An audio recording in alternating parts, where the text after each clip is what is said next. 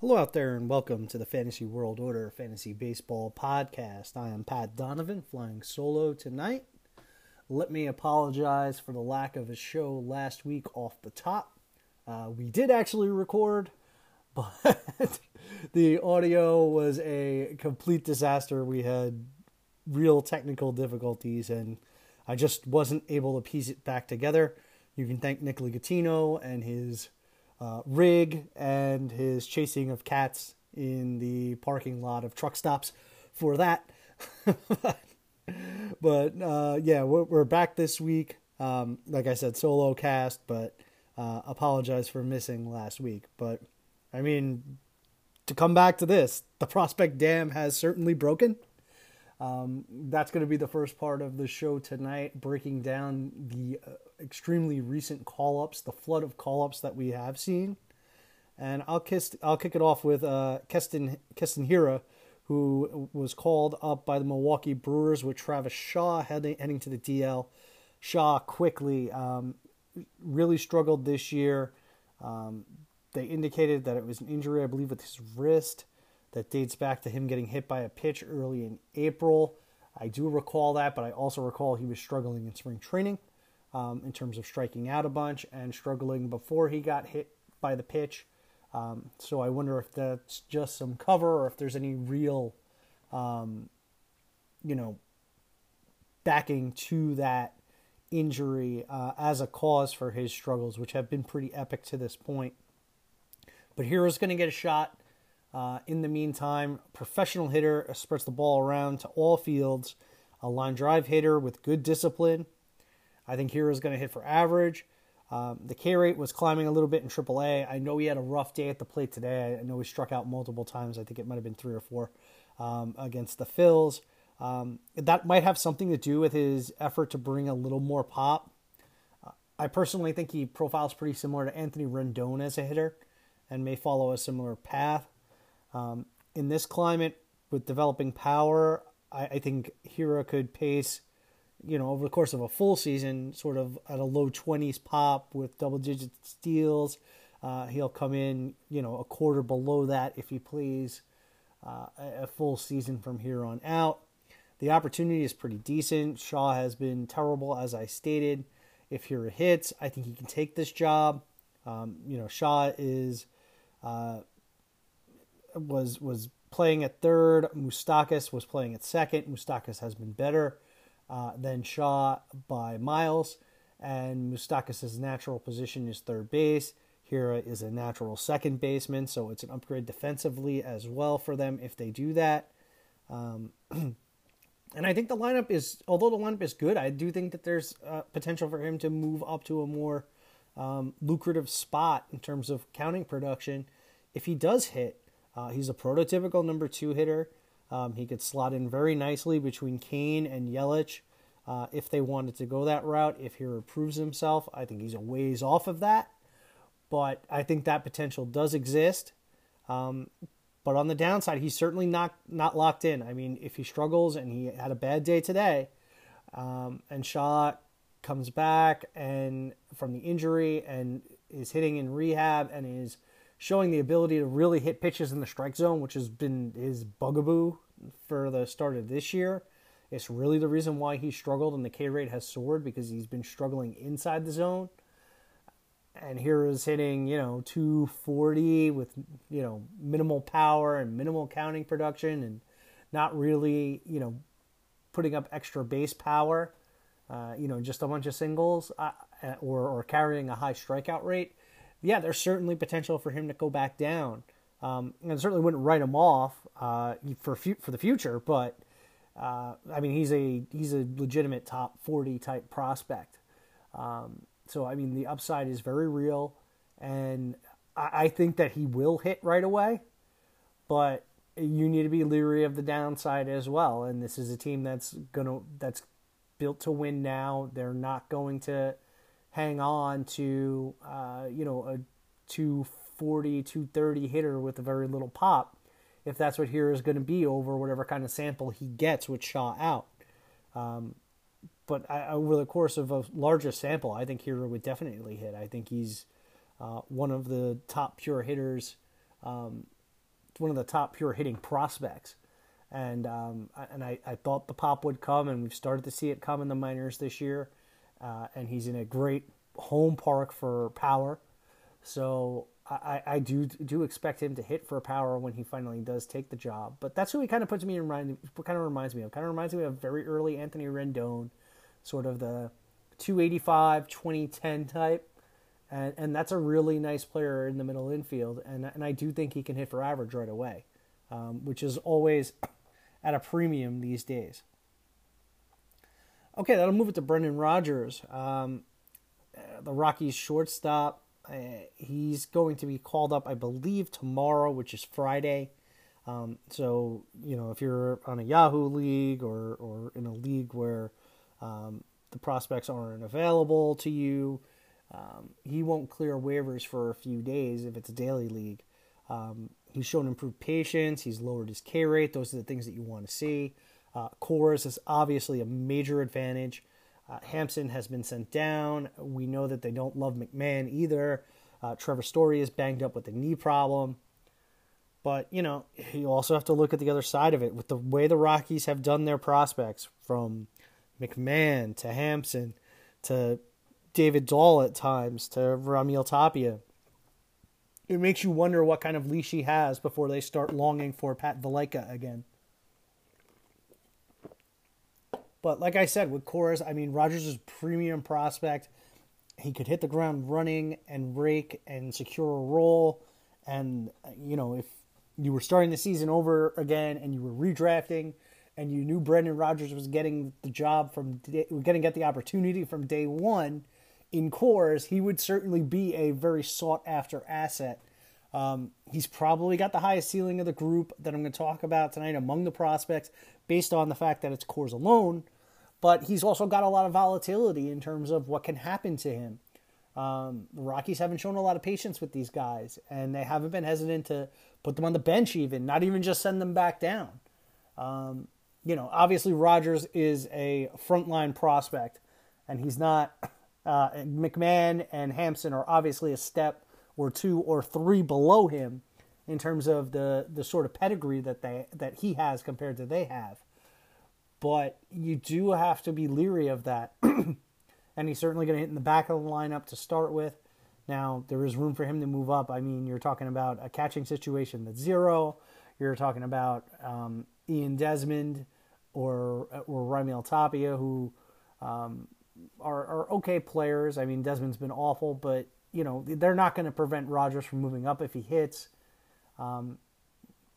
Story's banged up. That could be the other part of this equation. Is Rodgers just up to provide insurance at short? That's another consideration here. So, there's a lot of question marks as to what exactly his role is, what sort of opportunity this is. But it's one that's certainly, I think, worth rolling the dice on, just in the event that you catch lightning in a bottle, and you're combining that potential that you catch lightning in a bottle with a player that has shown some significant improvements this year.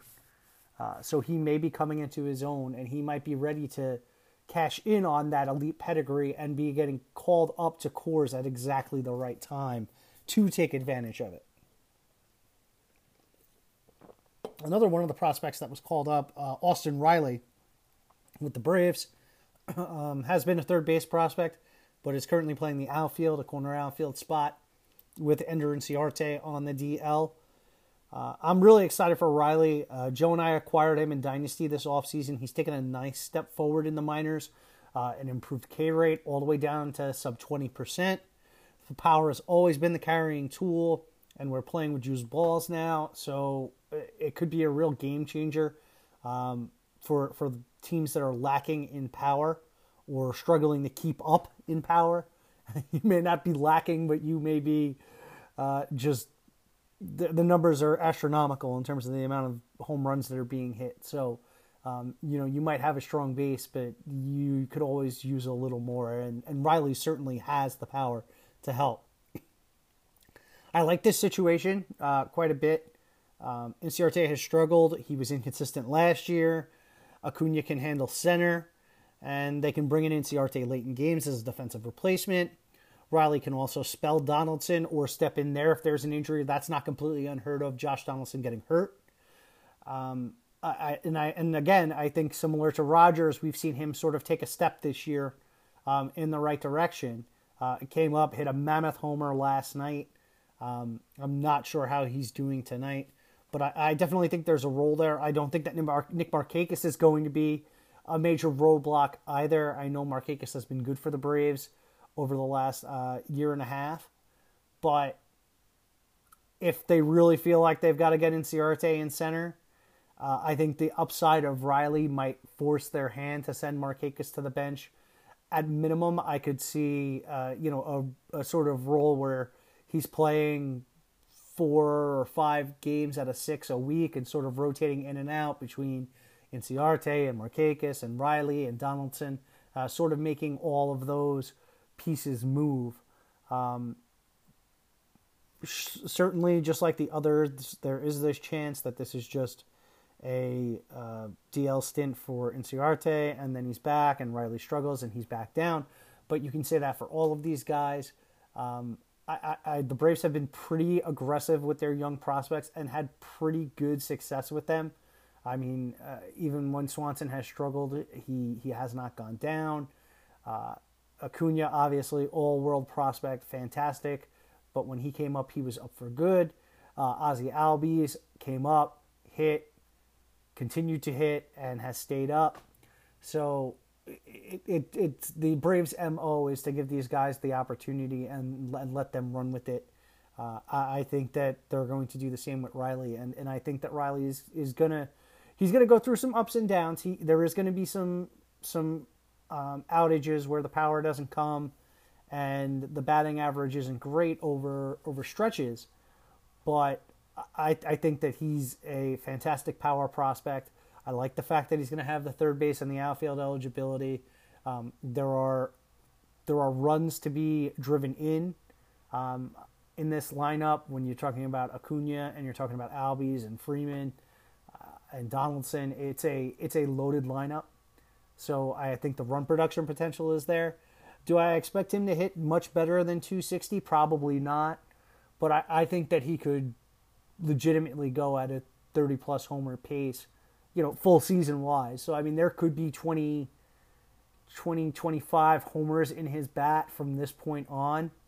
And you combine that with the lineup that he's in and some improved plate discipline, maybe the average can tick up a little higher to a 270, and that's when you really got something. But I would be pretty aggressive on Riley, as I would be with Rogers and Hira. I think they all have their positives. I think that finding the thing is I think you're going to have to find, unless they run on different days, I think you're going to have to find the one that you like best and really commit. I just don't know that you can manage a situation where you're going to be able to get all of these guys, all 3 of them or 2 of them even, when you have other teams bidding on them. So you might want to pay a few dollars more for the guy you like, or maybe it's the guy you need. I mean, maybe you've got a hole at second, maybe you've got a hole at short, maybe you're struggling in the outfield, or you need some help at third base. That might be the deciding factor as well, and that might be something that you want to think about and consider in terms of who you're going to bid on and why. All 3 have extreme potential. They're all a bit different. Like I said, Rogers probably has the highest ceiling. I would say that Hira's probably got the safest production floor, and I think Riley may have the safest opportunity floor among the 3. So there's a little something for everybody. Pick your poison. I wouldn't hesitate to spend some dollars on these guys though.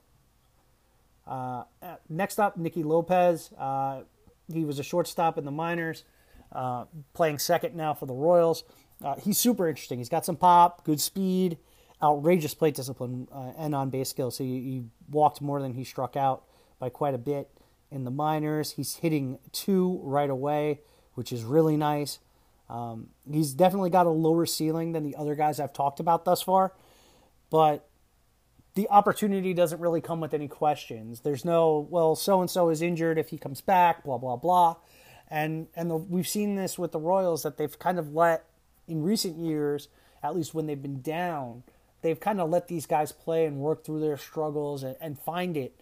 And the fact that they're hitting this guy too, it says to me that he's a player that they really believe in. He's going to add second base eligibility where he doesn't already have it, so you're going to have that shortstop second combo, which is always nice. Merrifield looks like he's moved to the outfield to accommodate him. You know, this wasn't a situation where there was some kind of injury and they had to shuffle the decks and figure out how to put out a really competitive lineup. I think they've committed to him. So if you believe in his talent, I think he's the safest bet for the long-term value.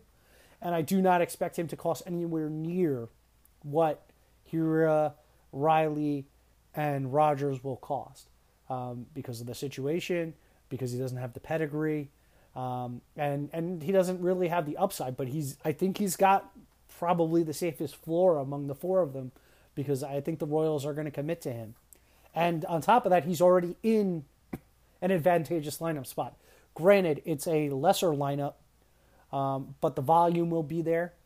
He'll get an extra at-bat, every so often, whereas those other guys have got to kind of find their way into a premium spot.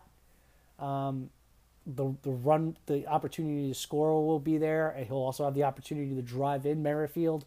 I really like him as a two-hole hitter. I think that's the right spot for him, and I think that he's got the potential to be a sneaky add for those of you that maybe don't want to commit to the higher end assets. Although he could even be a backup plan. This could be the guy that you get in addition to one of those big fish. If you really want to go gung ho after Hiura or Riley or Rogers, maybe you put a little bit of that extra fab that you've got into Lopez, and you can get both. Or he's not a bad consolation prize either, in my opinion. Okay, Corbin Martin came up for the Stros. He had a very impressive first start, plenty of whiffs, plenty of Ks. He had 9 Ks, and I believe it was 5 1/3. He's got a pretty nice opportunity here with Colin McHugh out of the rotation. I think that experiment is done. Josh James is not excelling in the bullpen or forcing the Astros' hand to put him into the rotation. The thought was that he would be the next guy. At the start of the year, it has not panned out for him, so Corbin Martin got the first opportunity. Forrest Whitley was another name that was tossed about, but he's been uneven at best in the minors, so Martin got the call. And then you've also got Brad Peacock, who's walking sort of a razor's edge of being hot and cold at various times. And he might be the next guy out of the rotation as opposed to Martin if Martin continues to perform. I think you've got to be willing to take a shot on an Astros starter, given their track record. They've been very, very good with their pitching, with taking guys and getting the most out of them. See Wade Miley. He's got good velocity from the right side, a pair of secondaries. He's had some control issues in the minors this season. You wonder if those will rear their head before long. I know he's starting against the Red Sox tomorrow, so that might be a bit of the dam breaking.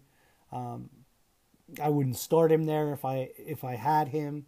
All things being equal, I think I would avoid that one and just see how he does. And if he mows down the Red Sox, then you might really have something. But all in all, it was a very impressive first shot. He's definitely worth the chance in this landscape. He's not a soft tosser. He's got the secondary pitches. And unlike with the hitters, the prospect landscape for pitching isn't fantastic. I like Dylan Cease. AJ Puck and Jesus Luzardo I like, and they're on the comeback trail. Forrest Whitley I like, but he's struggling, and Martin has jumped him now in terms of getting the opportunity. So yeah, it's not as pretty on the pitching side, in my opinion. It's a landscape that there are talented arms, and there's arms I like, but they're just not as close as the hitters are. There's just not as much immediacy there. I mean, Cease is the one that we could definitely see come up shortly. Everybody else that is really on the higher end is a bit further away. So if you're struggling for the pitching and you need it, it might not be bad to throw a few bucks on Corbin Morton if you still have the opportunity to. Oscar Mercado is the next player we're going to talk about. Was called up by the Indians. He's got a decent path here. The Indians' outfield and lineup is quite messy. He's got a bit of pop. He can run. He's going to hit for a nice average. It's sort of a little bit of everything sort of package. He doesn't have the sort of juice or buzz of a Bradley Zimmer, who's going to rear his head in Cleveland at some point. He's been hurt on and off for the last few years. I'm not quite sure what his status is. Let me look that up, actually. But Mercado is a former Cardinals prospect. He's got the ability to hit for a plus average. And the opportunity is certainly there. I mean, all you have to do is look at that lineup day in and day out, and you can see that they're rolling out, Cargo on a daily basis. It's a situation. I mean, they've been rolling out Tyler Naquin, who was injured, and that's what led to the Mercado call up. So I mean, Zimmer wouldn't even necessarily be a roadblock. It's not like Mercado and Zimmer can't be up at the same time in this lineup. They certainly can. Okay, so Bradley Zimmer, last report is today, and he's going to start DHing in spring training games. So he's still quite a ways away. So Mercado is going to get some run here, and I think that if he's anywhere near decent, he can keep a role on this team. And what's nice about him, and this is just my personal expectation, I don't think the Cleveland Indians are going to stick around. I think they're going to fall out of it. I just don't think there's enough talent on that team, which sounds strange given the kind of high-end arms that they came into the season with, and with Lindor and Ramirez. But it's just a team that's got too many holes, in my opinion. And they've got some guys on contracts that are nearing the end. So, Trevor Bauer being one, and Trevor Bauer is struggling. I wouldn't be stunned to see them become sellers at some point. And then there's absolutely no reason not to play Mercado. So while Mercado might not be a super high-end type talent, I think he's got a decent shot to seize a role. And even if he doesn't seize the role now, I think before the end of the year he'll be playing every day for the Indians. Okay, and Willie Calhoun, not really a prospect, doesn't qualify as a prospect anymore, but he was a trendy sleeper in mixed leagues at the beginning of last year. He didn't really ever get a full-on chance last year. He's got a shot in Texas now. He's sitting near the top of the lineup with Elvis Andrus out. Andrus suffered a hamstring injury. He hit the DL. They don't believe it's serious. They think he'll be back. So it's a window, but it's a short window, most likely for Calhoun. But he can earn his way onto this team regardless of whether or not Andrus comes back, because, I mean, it's not like Calhoun is out there playing short. That's always been the book on Calhoun, is that he's a quality hitter, he's a quality bat. Where does he play? Because his defense is terrible no matter where you put him. He's got a couple of bombs already. His hitting is sort of interesting. He's a low strikeout guy, but he's never really been a really good BABIP guy, because he tends to pop out and hit fly balls at higher rates. And he's not necessarily quick or fast, so it's not like he's beating out a lot of infield hits either. But, I mean, he can be like a 25, 30 homer bat, at least, in terms of what the pedigree says that he is. He could be a 25, 30 homer bat over the course of a full season and hit somewhere between, the I want to say 280 to 250 type range. I don't know that it would tick much below 250, given the fact that the strikeout rate is so low. So, I mean, he's kind of similar to Riley. They're different players, in that Riley will probably walk a bit more and strike out a bit more. So his batting average might be a little bit more subject to volatility, where I think Calhoun kind of falls within a certain range of outcomes. But Calhoun, I hate to be a broken record, but like with the others, Texas hasn't appeared enamored with him. He's off to a nice start, but if he hits, 10 days to 2 weeks of poor work, there's a chance that he finds his way back down because he doesn't provide any value with the glove.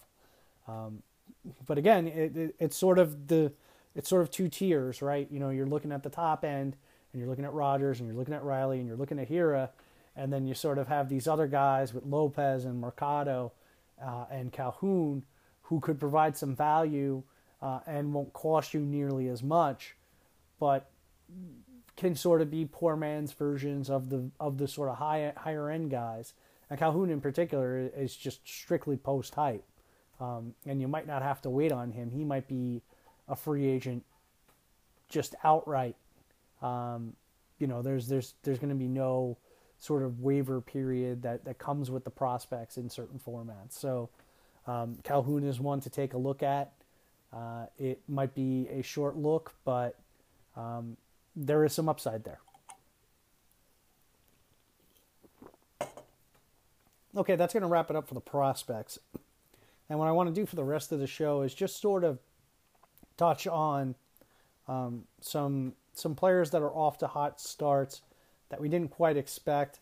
And most of these guys I think are for real. And the first guy I want to talk about is Hunter Dozier, who's played in 39 games now. He's got 9 homers, a steal, 22 runs, 24 RBIs, a 312, 402, 603 slash, 12% walk rate, 19% K rate. Obviously, those numbers are all good, and there's more good to come. A 47.3% hard contact rate, a 41.8% fly ball rate, 19% line drive rate, a 0.0% infield fly ball rate, pulling the ball at a 40% clip, and a 7.5% swinging strike rate. I mean, I am very impressed with what Hunter Dozier has done. That swinging strike rate says to me that the K rate isn't going to go much higher. In fact, I think it may come down a little bit. I think 19% might be a little bit high. It's backed by a 26% O swing, which is good, and a 96.6% zone contact rate. I mean, he is waiting for his pitch to come into the zone, and when it's coming into the zone, he's hitting it with nearly a 50% hard contact rate. Pull side fly balls, so the power is going to be there. I think there's a lot to like here. He's got some sneaky speed, and he's on a team that's not going to stop him from running. So he could be sort of what we expected from Travis Shaw, what we talked about, like that sort of like 30-10 type with livable batting average. He's in a bit of a cold spell over the past week, but I don't see anything that makes me, panicked. I think now might be a good time to buy into the valley a little bit. You're still obviously going to spend up from where you had to get him before the year began. But I'm buying Dozier. I think that this is a pretty legit player, and I would buy into what he's done to this point. I mean, I don't think he's going to hit 40 bombs, but I definitely think he could approach 30. And again, Kansas City is a team that is going to play a player like Hunter Dozier and play him every day. And let him sort of go through the motions of developing into a major league player. He's not Keston Hiura, for example, who's got a hit right away because Milwaukee is good. Kansas City is going to let Hunter Dozier play, and he's going to see the volume. And I don't think he's going to be a 300 hitter either, but I could definitely see like a 270, 30 homer type profile here, and it's pretty exciting, and I don't think that you're going to have to pay for that, even given his current performance. I think that you could probably get Hunter Dozier for a buy low candidate. You're going to have to give up somebody who is more expensive at the draft table. But if there's a player that you've got some red flags on that you're not feeling confident about, this might be a guy that I try and go out and get to help stem the tide and get rid of some dead weight that might not be as appealing to me. Okay, second, I want to talk about Matt Boyd. He's through 9 starts, 54.1 innings pitched, a 3.15 ERA. That's great. 10.77 K per 9, obviously great. Good control, 2.15 walks per 9, a 13.2% swinging strike rate. That's up 3% year over year, and a 73.9% contact rate against. That's down 4%, and the homer to fly ball rate is down about 3%. So I mean the story has been made very plain. We've seen an increase on the slider. The popular comparison has been to Patrick Corbin. He's not quite gone to that degree, but the slider isn't Corbin's slider, but it's very good. It can work. The package can work. But it can also lead to some pain in small samples. If he struggles for a feel for his slider at any point, the fastball isn't great. It's not good enough to carry the day. And there's just not really another secondary there for him to fall back on. Boyd has thrown a changeup in the past, and maybe that can reemerge. But as of right now, it's just not there. But listen, I'm not trying to pour too much cool water on this guy. I think he's pretty legit. The slider is awesome. The team is bad. I wonder if maybe at 28 years old, if they see if someone wants to buy into him and maybe his surroundings improve. He struggled in his last start, but with the state of pitching, I think you would really struggle to find a seller that would give you a decent discount based on what he's done so far. So I think Dozier is an obtainable asset. I don't think you can go out and get Boyd for any sort of discount or any sort of appreciable discount. And I'm mostly a believer in what he's done. I think the home run rate's going to come up. And I think he's going to have some blow-up starts where the slider's out of the zone and they're just not chasing it because he's not he's not living on the fringes enough, where he's missing his spots with it, and then he's got to come in with the fastball. And I think that might lead to some ERA inflation over time, but if he's mid-threes with a 10+ K per 9, you're going to like that, especially with the walk rate, if the walk rate stays down. So he's got an appreciable upside. He's got the ability to be certainly a top 30 starting pitcher the rest of the way, I believe. Next up is Ketel Marte.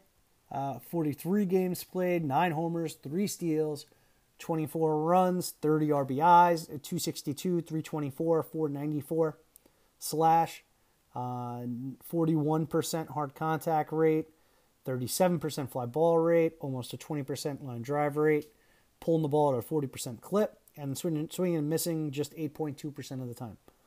So all those numbers are pretty good. I mean, you'd like to see the batting average a little bit higher, but that's sort of the trade-off for the power, and I think you can live with that. I've liked Marte for a while, and I like him especially with the eligibility. I mean, he's a player that's got second, short, and outfield now. Low swinging strike rate. He's got decent discipline. I don't think he's a 30-homer guy like the pace indicates, but could be a 20-25 guy with 15 steals and a 270 average. That's a really nice piece since he still has the second and short eligibility. And I do. I think that this is sort of the breakout that we've been waiting for from him. It's not quite the form that everybody expected. I think people always thought he would kind of flip the power and the speed, be more of a teens power guy and steal 20 some odd bases. And at least that was the expectation for me. Originally, going into this year, I said that he could be like a 2015 type. I think that the power is going to go beyond that based upon what he's done so far. It wouldn't shock me if he paces out the rest of the way for about a 20 homer pace. It's not always going to be smooth. Marte is a player that tends to run hot and cold. I'd like to see him run the bases a little bit more frequently. I'd like to see him show a little bit more willingness to run. He's got plenty of speed, even though he's added some muscle. And, if you're in a keeper format, you should keep in mind, if he doesn't get some starts at second and short, the profile is good, but it's not going to be as appealing next year. Certainly a player that can go 2015 and hit for a respectable average and put up good counting numbers is going to have value, but it's a lot more attractive when you've got that second and short eligibility, in my opinion. So if you're in a keeper format and you don't think that this is your year, you might be able to trade him at the peak of his value at this point. Because if he becomes one of many outfielders that can do that sort of skill set, his value will drop off pretty precipitously. Okay, next up I want to talk about Brandon Woodruff. 10.99 K per 9, 3.17 walks per 9. So a little higher on the walks than you like to see, but the K rate's great and the walks aren't. It's not at a troublesome level. A 3.52 BABIP, that's painful. 3.72 ERA despite that BABIP. So this was my Brewers guy. There was hype around Corbin Burns, and there was hype around Freddie Peralta, and there was some hype around Brandon Woodruff as well. Woodruff has been incorporating his sinker, 10.9% swinging strike rate. The first strike rate is up. The velo has stayed steady despite moving to the rotation. He's got the whiff rate to support a strong K rate. He's got good enough control. The BABIP is crazy high. I wouldn't be stunned if it remains high based upon his commands. His command isn't excellent. But even so, even if he's going to be a guy that's going to carry a above average BABIP, I don't expect it to stay at a 352 level. That seems high, and I know it's come down over the last couple of starts. I know he was up around 385 at one point. We also have a little bit of change in his mix with the move towards the sinker. The fastball is heavy. I like him a lot, and the rotation isn't great here. So I think his leash is okay. I know Jimmy Nelson's going to be back soon, but I think Woodruff is plenty safe considering what is surrounding him in this rotation. I don't think he'll be the first guy out at all. I think he's actually one of their better starting pitchers. So I'm a buyer on him. I've put out feelers for him in multiple formats. I haven't gotten any bites. I'm sort of hoping for one more blow-up start to push that ERA back towards the 4.5 range, so that way I can buy him. But I'm into Brandon Woodruff. I think that he might have a little bit of that Robbie Ray profile where it's high K and the control's not always there, and sometimes he gives up a lot of hits and gets hit hard, but sometimes it can be a thing of beauty. But he won't cost you anywhere near what Robbie Ray will cost you. Okay, next I want to talk about Yandy Diaz. He left the other night with ankle discomfort, but it seems minor. It sounds like he may play tomorrow, or if not, then play on Saturday. 9 homers, a steal, 25 runs, 22 RBIs, 273, 355, 531 slash. A 12% walk rate, a 17% K rate, 42.4% hard contact, a line drive rate around 18%, 31% fly ball rate. Plate discipline has been strong. That's always been part of his package, along with otherworldly exit velocity that during his time in Cleveland was paired with a poor launch angle. He's still not perfect in that respect. A 1.62 grounders to fly ball rate. But that also means the average should be relatively solid. He's not going to hit a bunch of fly ball outs. And he may have enough punch to live at that level, or at least he has at this point. He's been pulling his fly balls, and even when they've gone to the opposite field, he's got a couple of opposite field homers. He's shown the juice to leave the yard going oppo. He's in a great hitters division, and that's going to secure him some cheap homers. And some of the pitching he's going to face isn't great either. I mean, Toronto's pitching isn't great. Baltimore's pitching isn't great. Boston's pitching has been all over the place. So, you have some opportunity there. And he's earned himself some leash in the early going. He's been playing pretty much every day, either at the top of the lineup versus lefties or in the middle of the lineup versus righties. I'm buying this. And if the fly balls tick up more, I think this could be a really special player considering the low K rate. I think that there is significant upside here. Even if he stays at the level that he's at, I think he's going to be fantasy relevant in all formats. But if the fly balls find their way into the mid to high 30s range, this could be, a 285, 370, 560 type profile. I mean, this could be a really, really strong hitter in the middle of what is probably a little bit of an underrated lineup. So Yandy is a player I would go out and get. And, if you're in a strict numbers format, if Hunter Dozier's line would push his value too high, Yandy's numbers are good, but they're not so good that, especially in 5x5, that he's unattainable. So he might be the guy that you might be able to get more easily, depending on what your sort of league preference is. And I think if I had the choice between the two, I think I would take Yandy over Hunter Dozier, just because we've seen Yandy. We know Yandy has the track record of not striking out a lot and being able to take a walk. And Hunter Dozier has sort of come into his own recently, so we don't have a huge sample size of that. So I think I would side with the sample size on that. Plus, I have more faith that Yandy will keep the plus batting average. I think Dozier may have the potential to, hit a few too many fly balls and start to see that BABIP tick down. Yandy is not going to have that issue. It's the other way around. Will he hit enough fly balls to hit for the power that he needs? And we've seen him thus far be able to do that. And with a strong exit velocity profile, I think that he can hit, 30% in terms of fly balls and still be a player that'll pace for, 20 to 25 bombs. And if it goes any higher than that, then it's going to be, like I said, I think it'll be a pretty special player. All right, Tyler Mahle is the next guy I'm going to talk about. So we've got 8 games started for him, 9.73 K per 9. That's nice.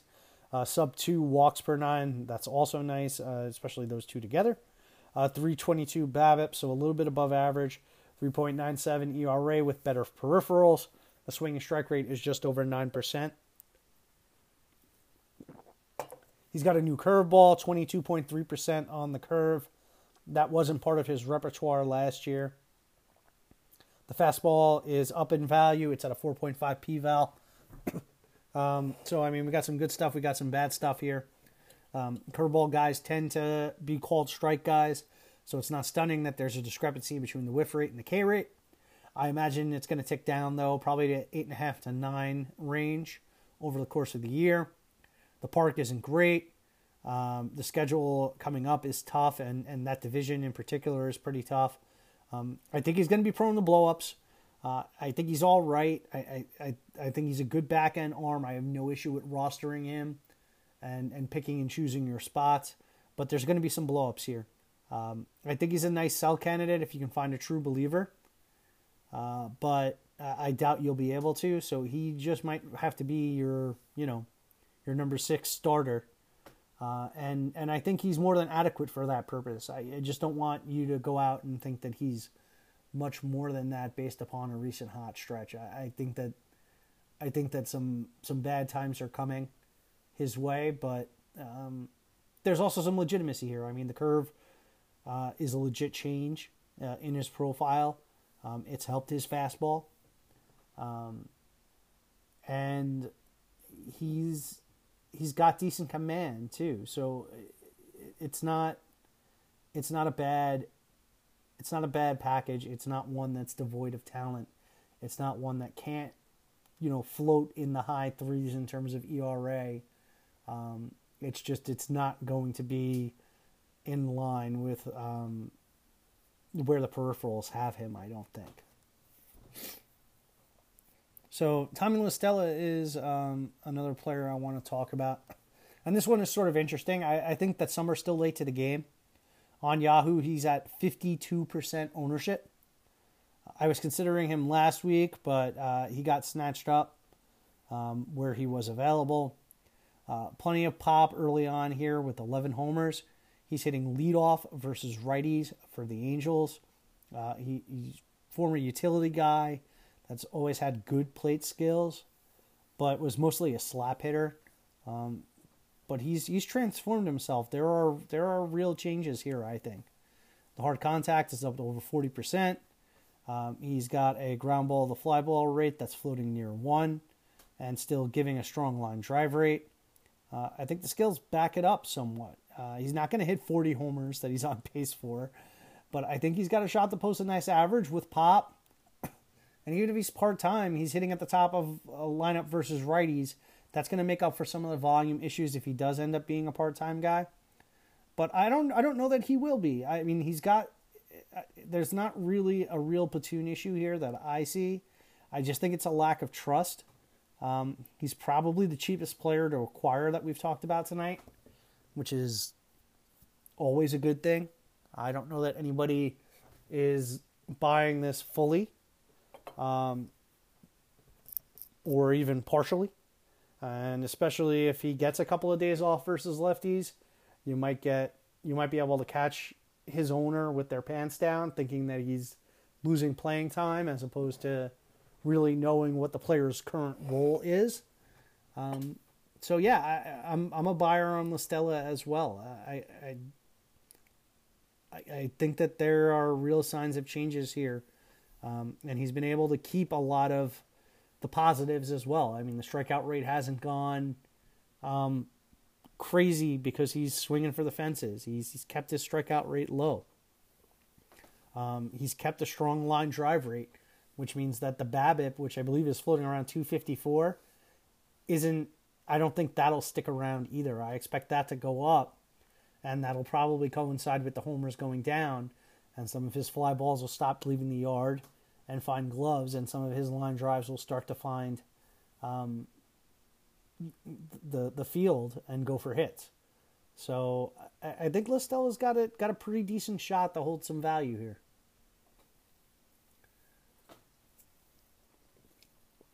Okay, after I take a drink. Last guy I want to talk about tonight is Chris Bassitt. So we've got 4 starts, 11.31 K per 9, 2.55 walks per 9. Bassitt, you may recall from years ago, was a pretty trendy potential sleeper. I believe it might have been his first season in Oakland. But then he got hurt, and he's bounced up and down in recent years. The numbers are promising in a small sample. We got a 12% swing strike rate here, generating the most swings out of the zone at any point in his career, up around 34%. And that says that the K rate is earned for the most part. He's throwing both a four-seamer and a sinker with a slider and a slow curve. The four-seam up, I think, has made the slow stuff play a little better.